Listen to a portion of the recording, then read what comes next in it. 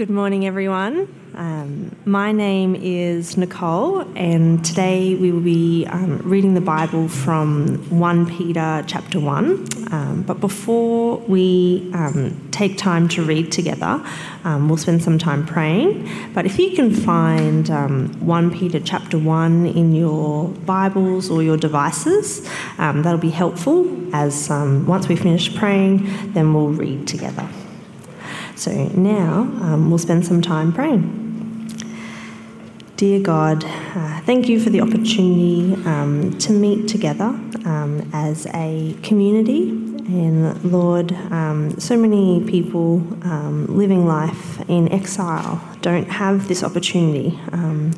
Lord, we really pray that as we listen to James and as we are challenged in this series, as we think about what it means for us to live as exiles, that we might be challenged and we might be spurred on to spread the word to those living among us. And Lord, really pray that as we delve into the word now, we'll have open eyes and hearts and ears to hear what you have to say. Pray these things in your name. Amen.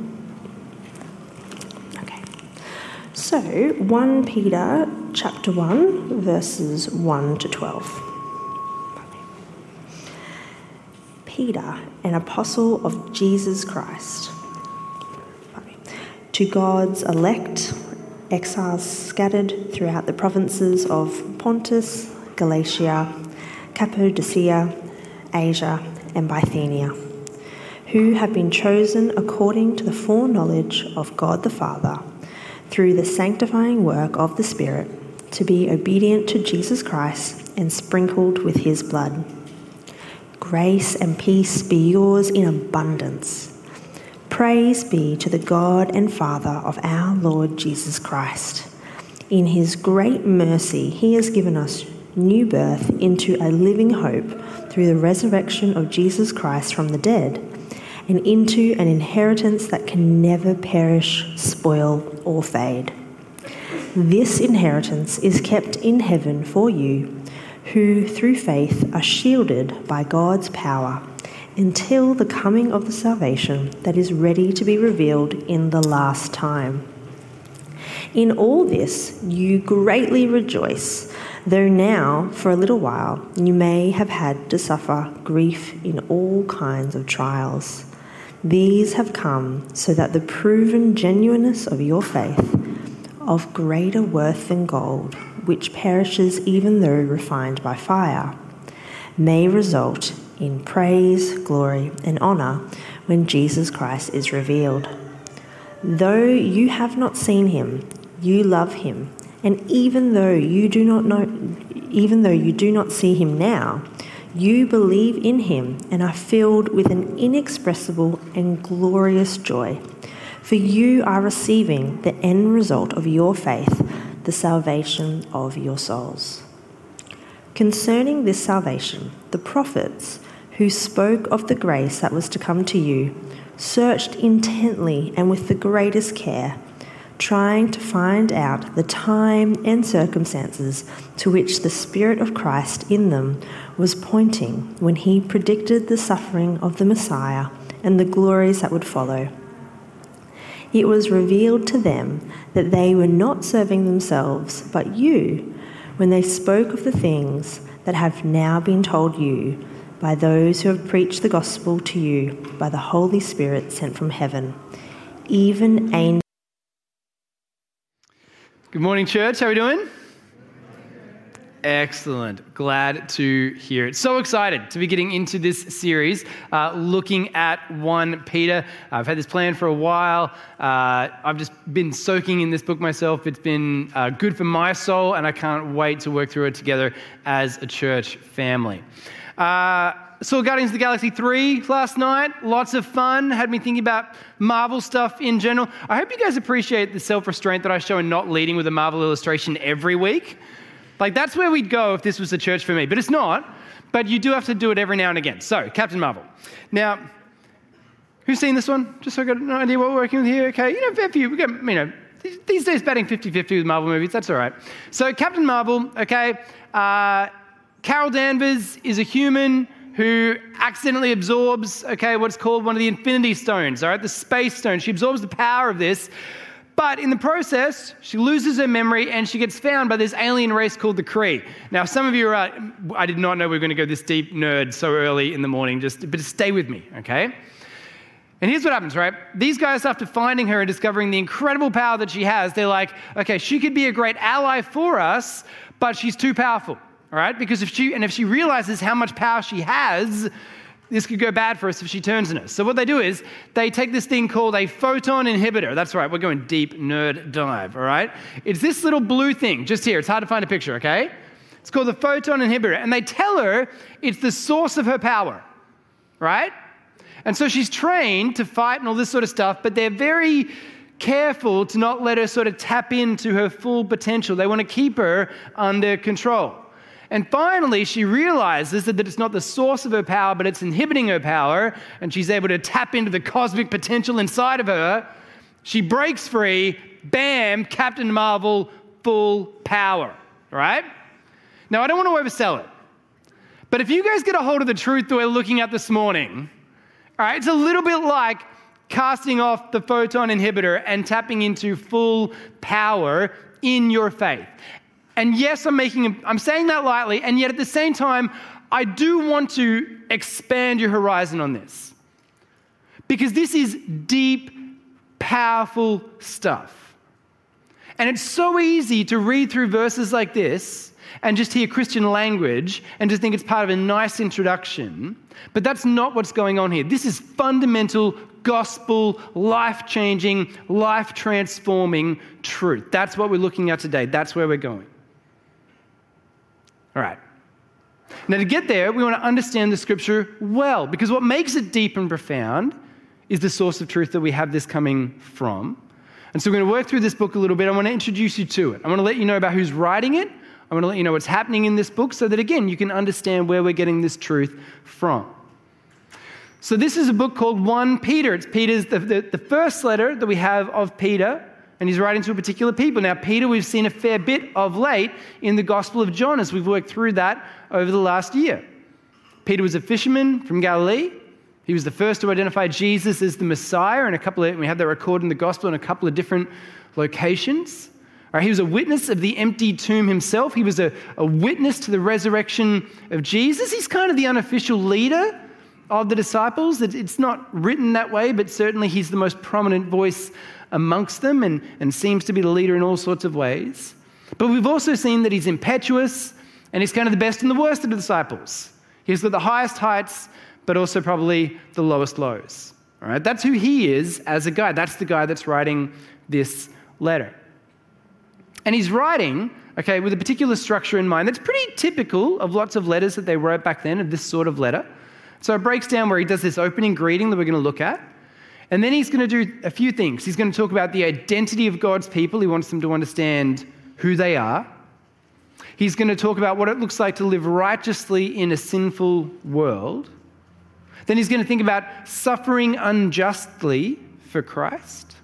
And then finally, he's going to close off his remarks. That's the big shape of the book, and we're going to look at some sermons, looking at some smaller themes within that. But this whole idea that we've got going for this series is living holy lives in the time of suffering. Peter is writing to a group of people that are experiencing difficulty and hardship, and he wants to set them up to be able to do that well. So this is his opening greeting. He says, Peter, an apostle of Jesus Christ. An apostle means a sent one, right? He has been sent from Jesus Christ.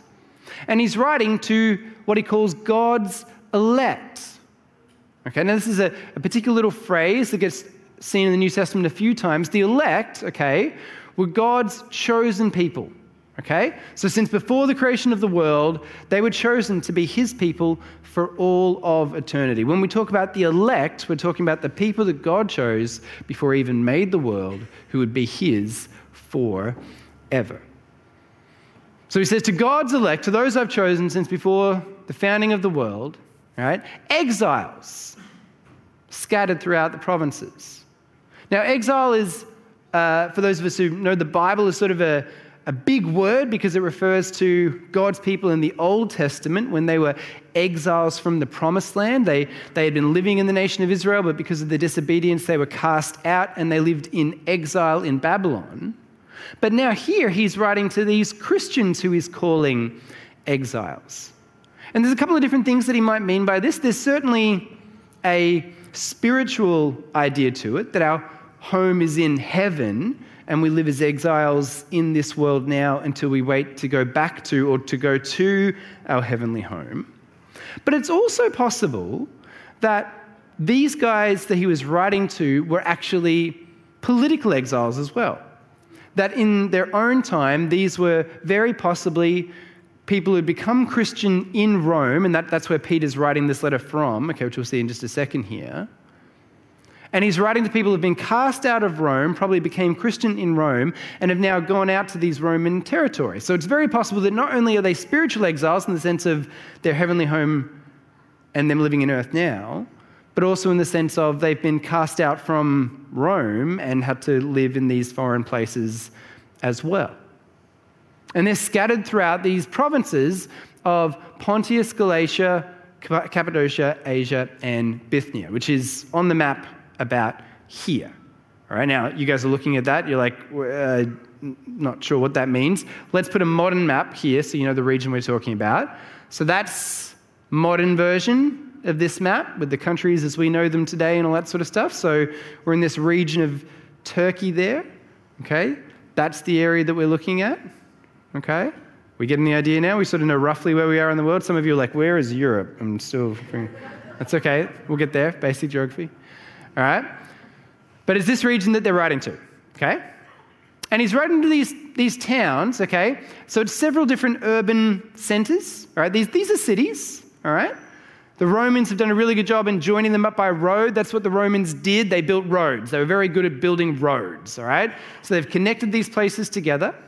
It's a diverse population, okay, mixed with both people from the region itself, Greek people that sort of had been there for a while, and also new Romans that had moved into the place. So they're fairly cosmopolitan in the sense of mix of different peoples. But as it turns out, this will also be a real cradle of Christianity. Lots of heavy hitters theologically and in church history significantly will sort of come from this region over time. Okay, so Peter in Rome, writing to these guys in these urban centers, probably they would have received this letter and copied it and passed it around to each other, that sort of idea. They're probably political exiles, but also spiritual exiles. It's to them that he says, to God's elect, and writes all this stuff. And then he goes on and says, that you exiles who have been chosen according to the foreknowledge of God, through the sanctifying work of the Spirit, to be obedient to Jesus Christ and sprinkled with his blood. Now, that word chosen there is kind of the key word because each of these other three parts hang off of that. We could write it this way to make it a little bit clearer. Who have been chosen according to the foreknowledge of God the Father, chosen through the sanctifying work of the Spirit, and chosen to be obedient to Jesus Christ and be sprinkled with his blood. It all goes back to that chosen word there. So he wants them to know that they are chosen. He's called them the elect, and now he said about how they were chosen, and he's framed it in terms of all three people of the Trinity, right? You've been chosen according to the foreknowledge of God the Father through the sanctifying work of the Spirit to be obedient to Jesus and sprinkled with his blood. All right, so we're getting our theology in there nice and early. We're going to work through what each of these means here. So first up, the foreknowledge of God. When we talk about the foreknowledge of God, we're not talking about God somehow looking into the future and seeing what's going to happen and then telling people about it. All right? It's not something that is happening apart from God that he's sort of looking into. When we talk about foreknowledge, we're talking about God's plan and purposes. The reason that he knows what's coming is because he's planned and predestined all things.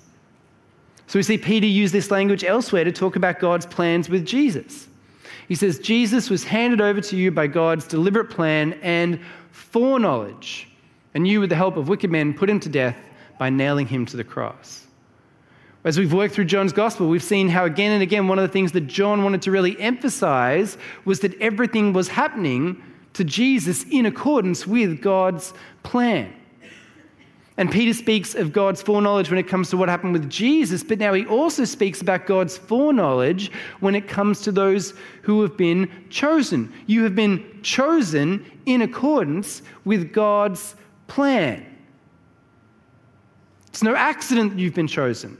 It's deliberate. It's purposeful. God has chosen you in his plans and purposes is the idea that we're working with here. And it's through the sanctifying work of the Spirit. Sanctifying sounds like a pretty religious word. What does that mean? It means being made holy. It's the process of being set apart more and more for service to God.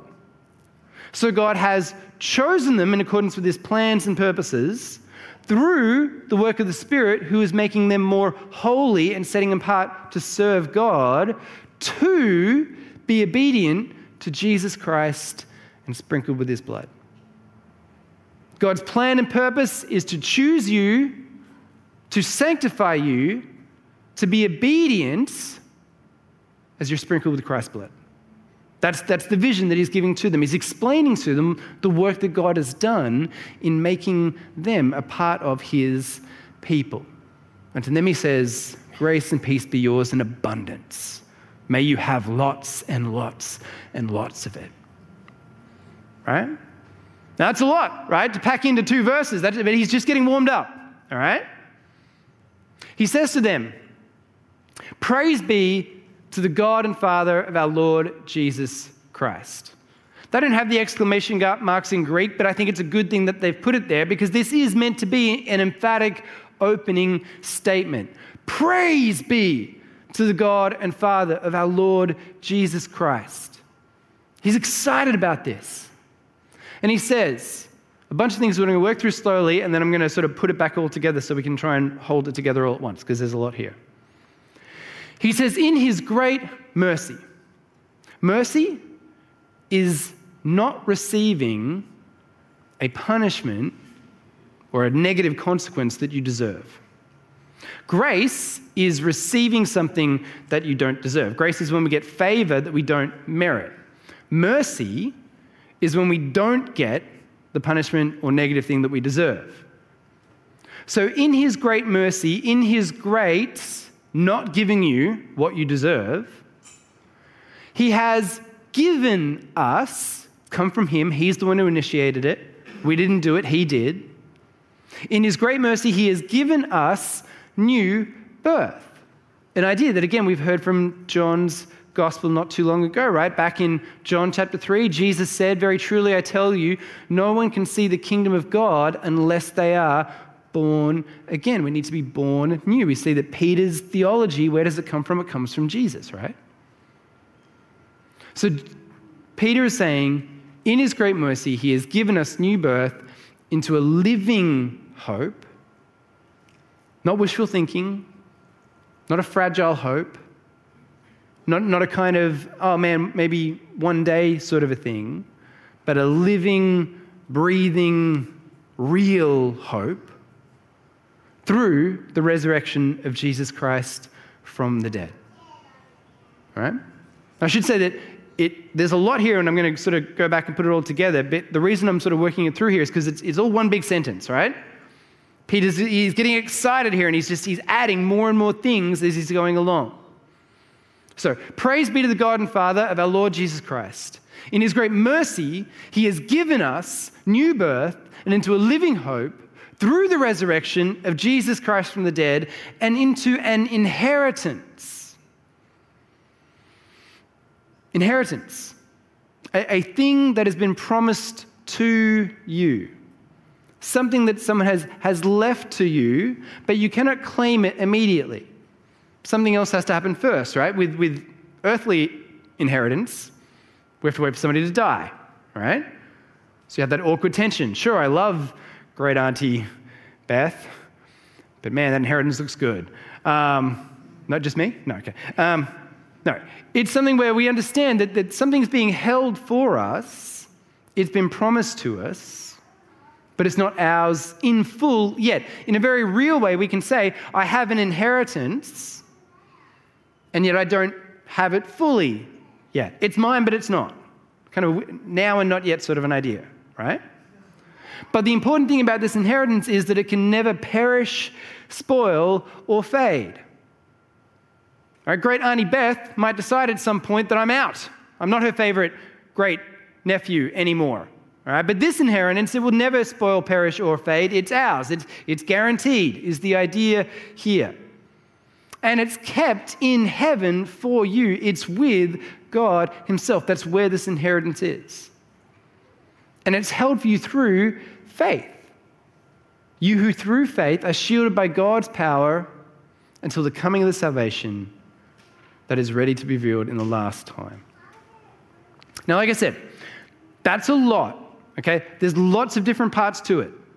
All right, we just heard it read before, and let's just be really honest. It's easy in these long sentences where there's a whole bunch of ideas packed together where it can just sort of become words, right, that roll over our head. It's vaguely Christianese. It sounds positive.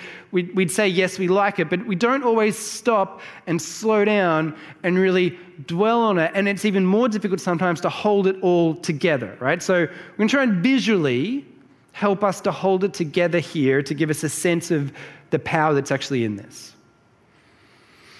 So let's work it through with some visuals. All right, in his mercy, in God's mercy is where believers are. All right, lots of spatial language here, right? In, through, to, all these sorts of ideas, spatial language. In God's mercy, he has given to us, it's come from God, it hasn't come from us. He has given to us new birth.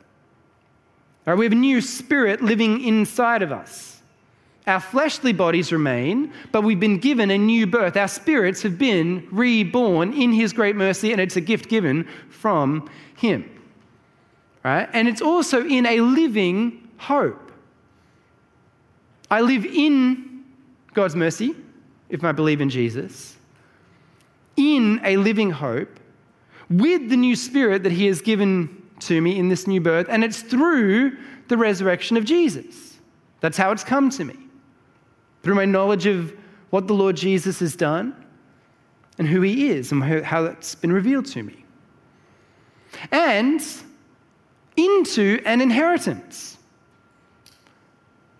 I live in God's mercy. I live in this living hope according to the new birth that I've been given, but also into an inheritance that can never perish, spoil, or fade. It's rock solid as it's kept in heaven for me.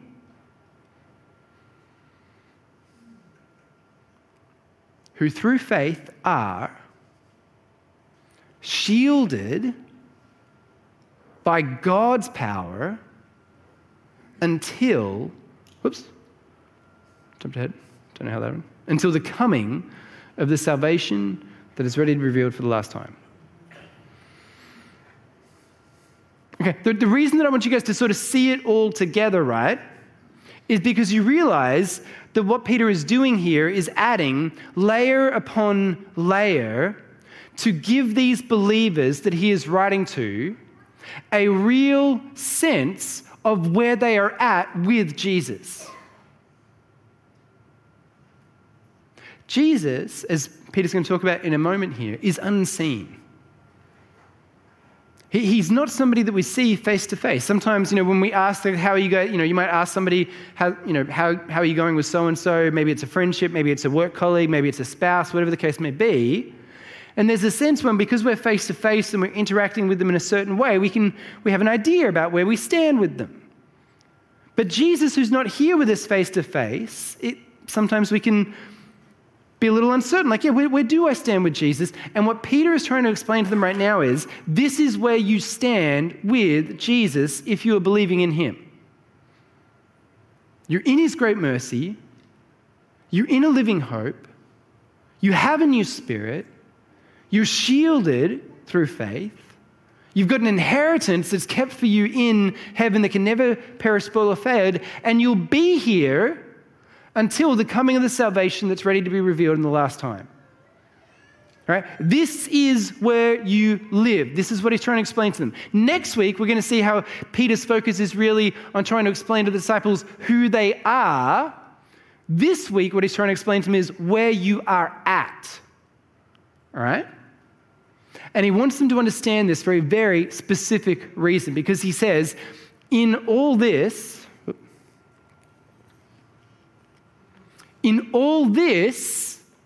you greatly rejoice, though now for a little while you may have had to suffer grief in all kinds of trials. In all this, you greatly rejoice, though now for a little while you may have had to suffer grief in all kinds of trials. One thing I didn't tell to you before when we were talking about these people that Peter is writing to is what was happening to them at their time in history. We think this letter was written somewhere in the 60s, and I don't mean the 1960s, I mean like the early 60s, all right? First century 60s. At a time when Christians were on the Roman Empire's radar. People argue about exactly when it was written, whether it was during a time of intense persecution and pressure. I'm kind of inclined to think that actually it's more as they've become a thorn in the side of the Roman Empire, so to speak, and they're aggravating them. They do things differently. They don't worship the same gods. There's concern about whether they're going to follow the Roman rules and all this sort of stuff. There's this pressure that's starting to be put on Christians as to whether they're going to live the Roman way or not. And the result of this is that there is suffering that they are experiencing. And what Peter wants to do is equip these believers to face this suffering and persecution well. Now, like I said, historically, we're not sure if this was deliberate, overt pressure or whether it was simply the fact that they are exiles living in a foreign land, both politically and spiritually, and they're facing challenges as part of that. But what Peter wants them to understand is, in all these things here, in all this, you greatly rejoice, though for a little while you may have had to suffer grief in all kinds of trials. In order to equip and prepare these believers to do the suffering well, he needs them to understand that in all this, you greatly rejoice. You find joy, you take joy in all of this, though now for a little while, you suffer grief in all kinds of trials. That's what he wants them to understand to start with here.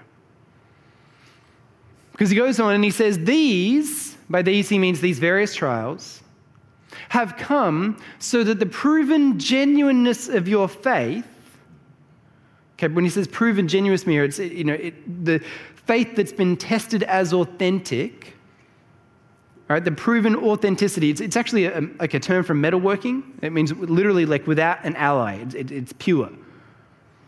And he uses that wordplay into this next verse here. He says, these various trials have come, so the proven genuineness of your faith, of greater worth than gold, so a pure metal of greater worth than gold, which perishes even though refined by fire, may result in praise, glory, and honor when Jesus Christ is revealed. Okay, so think about this. In all these things you rejoice, though for a little while you suffer, because these various trials have come so they may result in praise, glory, and honor when Jesus Christ is revealed. The suffering that you're enduring now is going to be to the praise of Jesus' glory when he comes back. That's the point. That's why these things are happening. It's real easy when we're in the midst of suffering or difficulty, right, to think, what is God doing to me? Why is this happening to me? And what Peter wants us to understand is that, yes, this is for you in the sense of your faith is going to be tested and proved genuine, but also this is going to be for God's glory. Peter wants them to understand that the question they should be asking in the midst of this is not, what have we done to deserve this suffering? In fact, he's going to go on through the letter to explain really clearly, this suffering is unjust. It's not fair. But he's going to reframe things by talking about how actually this is exactly what Jesus has done for us, suffering unfairly. And so what we need to learn to do is not complain about suffering, but rather to let it strengthen our faith and to see it as an opportunity to give God glory. That's where he's going to go with this. And again, he knows the situation that they're in, so he says, though you have not seen the Lord Jesus, you love him. And even though you do not see him now, you believe in him. We heard again in John's Gospel not too long ago, blessed are those who believe without having seen. Peter is literally writing to those who believe in Jesus without seeing. And he says to them that you believe without seeing and you're filled with an inexpressible and glorious joy. He's affirming that their faith is sincere and real, that these trials are going to prove the authenticity of their faith. And he rejoices in the fact that they rejoice in their faith in Jesus. For they receiving, present participle is a fancy word that says that this is, the language is being used here is meant to convey an ongoing reality. You are receiving continuously, would be a way to say it. You are receiving continuously the end result of your faith, which is the salvation of your souls. That's the goal. The goal of your faith, the end result, the completion of it, is the full salvation of your souls. That in all these things, this is where you sit until the coming of the salvation that's ready to be revealed in the last time. This is what you are receiving, the end result of your faith, the salvation of your souls. All right, this is what he wants them to know. And to magnify it even more, just in these last couple of verses, he puts this in perspective to understand just how special it is that these guys have all of this now. Because what he wants them to understand is God's people haven't always had this. So he says, concerning this salvation that he's just been talking about, the prophets who spoke of the grace that was to come to you searched intently and with the greatest care, trying to find out the time and circumstances to which the Spirit of Christ in them was pointing. They were desperate to figure this stuff out. They searched intently and with care to figure out what God was pointing them to when he predicted the sufferings of the Messiah and the glories that would follow. But it was revealed to them that they were not serving themselves but you when they spoke of the things that have now been told you by those who have preached the gospel to you by the Holy Spirit sent from heaven. Even the angels long to look into these things. The prophets of old were desperate to know what you guys have now had revealed to you. Their comfort, the encouragement given to those prophets in their lack of knowledge was that what they were doing was prophesying something that would be of benefit of those to come. But this secret, this thing that's now been revealed to you is so special that even the angels longed to look into these things. That's what you now have in your possession, this understanding and knowledge of what God has done through the Lord Jesus that for centuries they were desperate to know. He wants to magnify this in so many ways.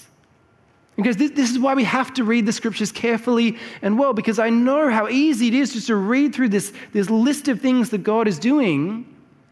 And like I said, it just sort of washes past us. But if we don't go slow and really stop and think about each of these things, then we miss the glorious depth and specialness of this thing that the angels longed to know.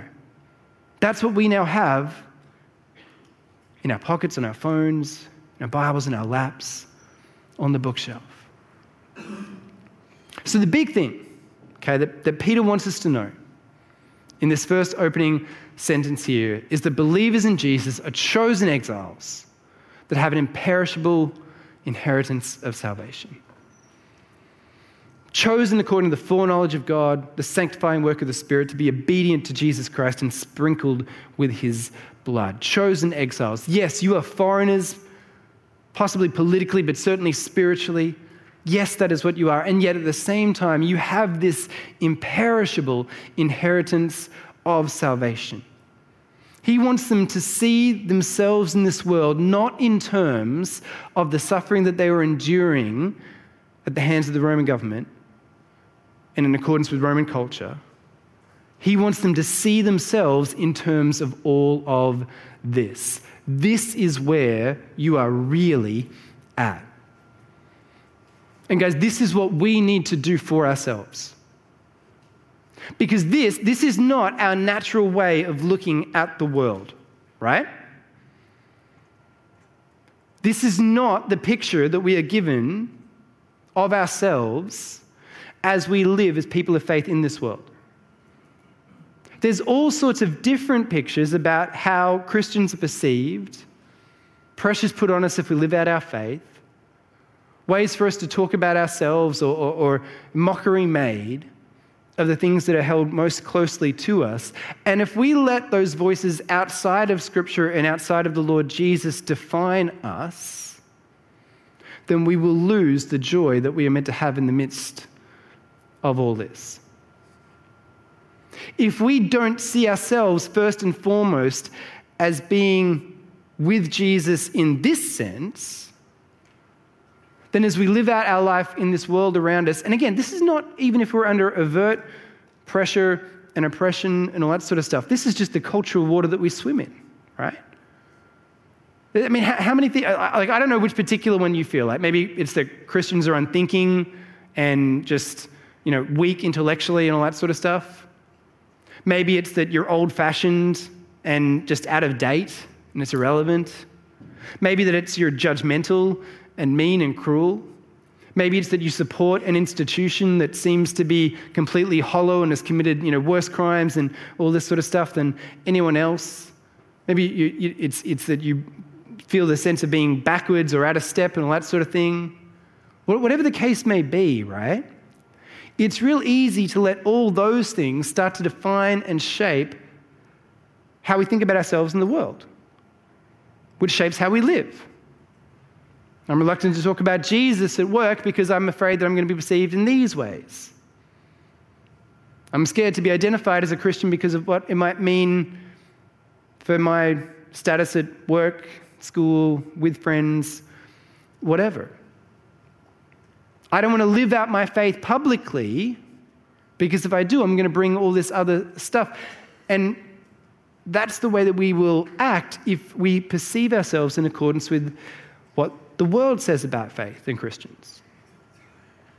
And so this thing, if we are going to live as people of faith in a culture that at the very least is not for Christianity, and we know that in all sorts of scripture, there's all sorts of verses that say, that those who are not friends with God are his enemies, whether they believe they're actively working against him or not.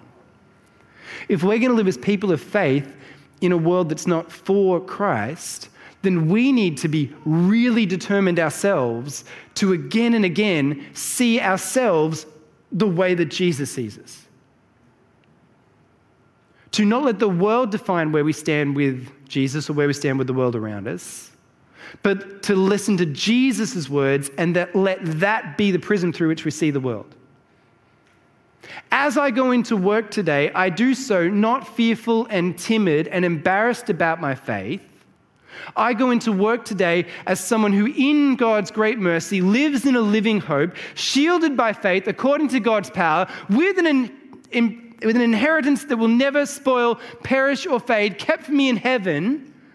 That is where I stand with Jesus today. That is where I stand with the King of Kings. And I'm going to seek to love this world around me from that place of security and stability in Christ, and be damned what the world says about me. I will listen to my Lord and Savior. That we need to build up that internal pressure inside of us, that rock solid sense of who I am in Christ and where I stand with him, so that when we face suffering and trials and persecution and oppression, that I will stand firm in my faith, knowing that there is going to be a time when the fullness of salvation comes And I want to let all these various trials that I'm experiencing now be for God's glory because they simply showed the genuineness of my faith. Because my faith and trust in Him was proven true, and that gives Him glory because He is the one who I love above all others. It's in Him that I rejoice. And so the take-home, the transforming work that we're asking for the Spirit to make in us this morning is that we would rejoice in this imperishable salvation that we have. Now again, that's going to look like different things for different people in different places, with different personalities and all that sort of stuff. Sometimes rejoicing is just that deep sense of quiet thankfulness before God. Sometimes it is singing songs of praise and being open and boisterous. Whatever it might look like for you, that's cool.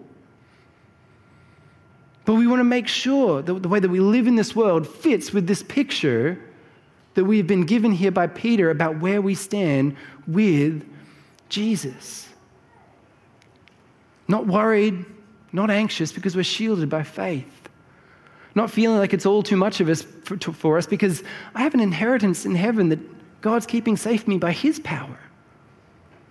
That it all seems hopeless, but no, I live in a living hope. This is the framework, mindset, heart set, if you will, that we need to have. And like I said, Peter's going to get real practical in talking about how we live in unjust circumstances. But that's not going to fly with us unless we get this stuff deep inside of us. This is the stuff that we really need to grasp.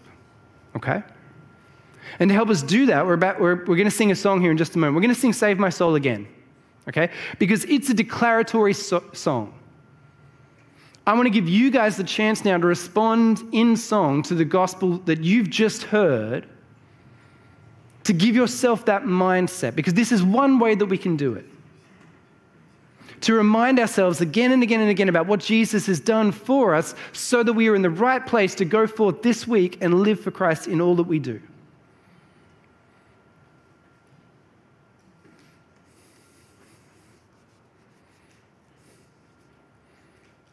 It's weighty, but it's good.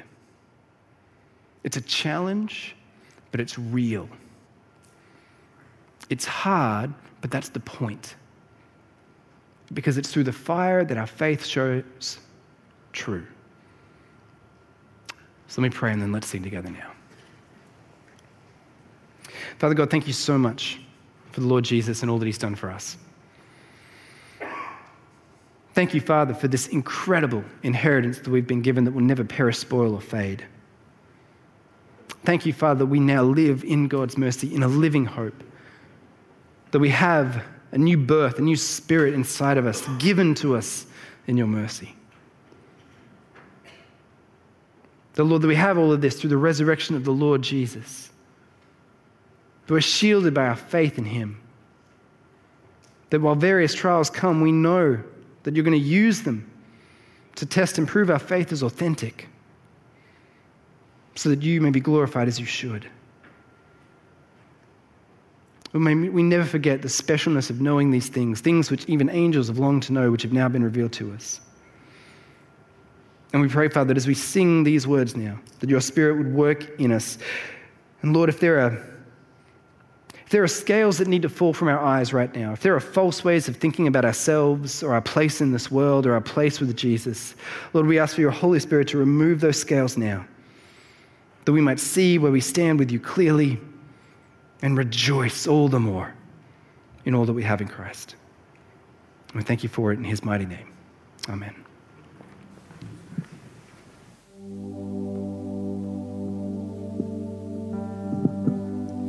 I invite you to stand. Let's respond to this truth with joy deep in our hearts and in our song.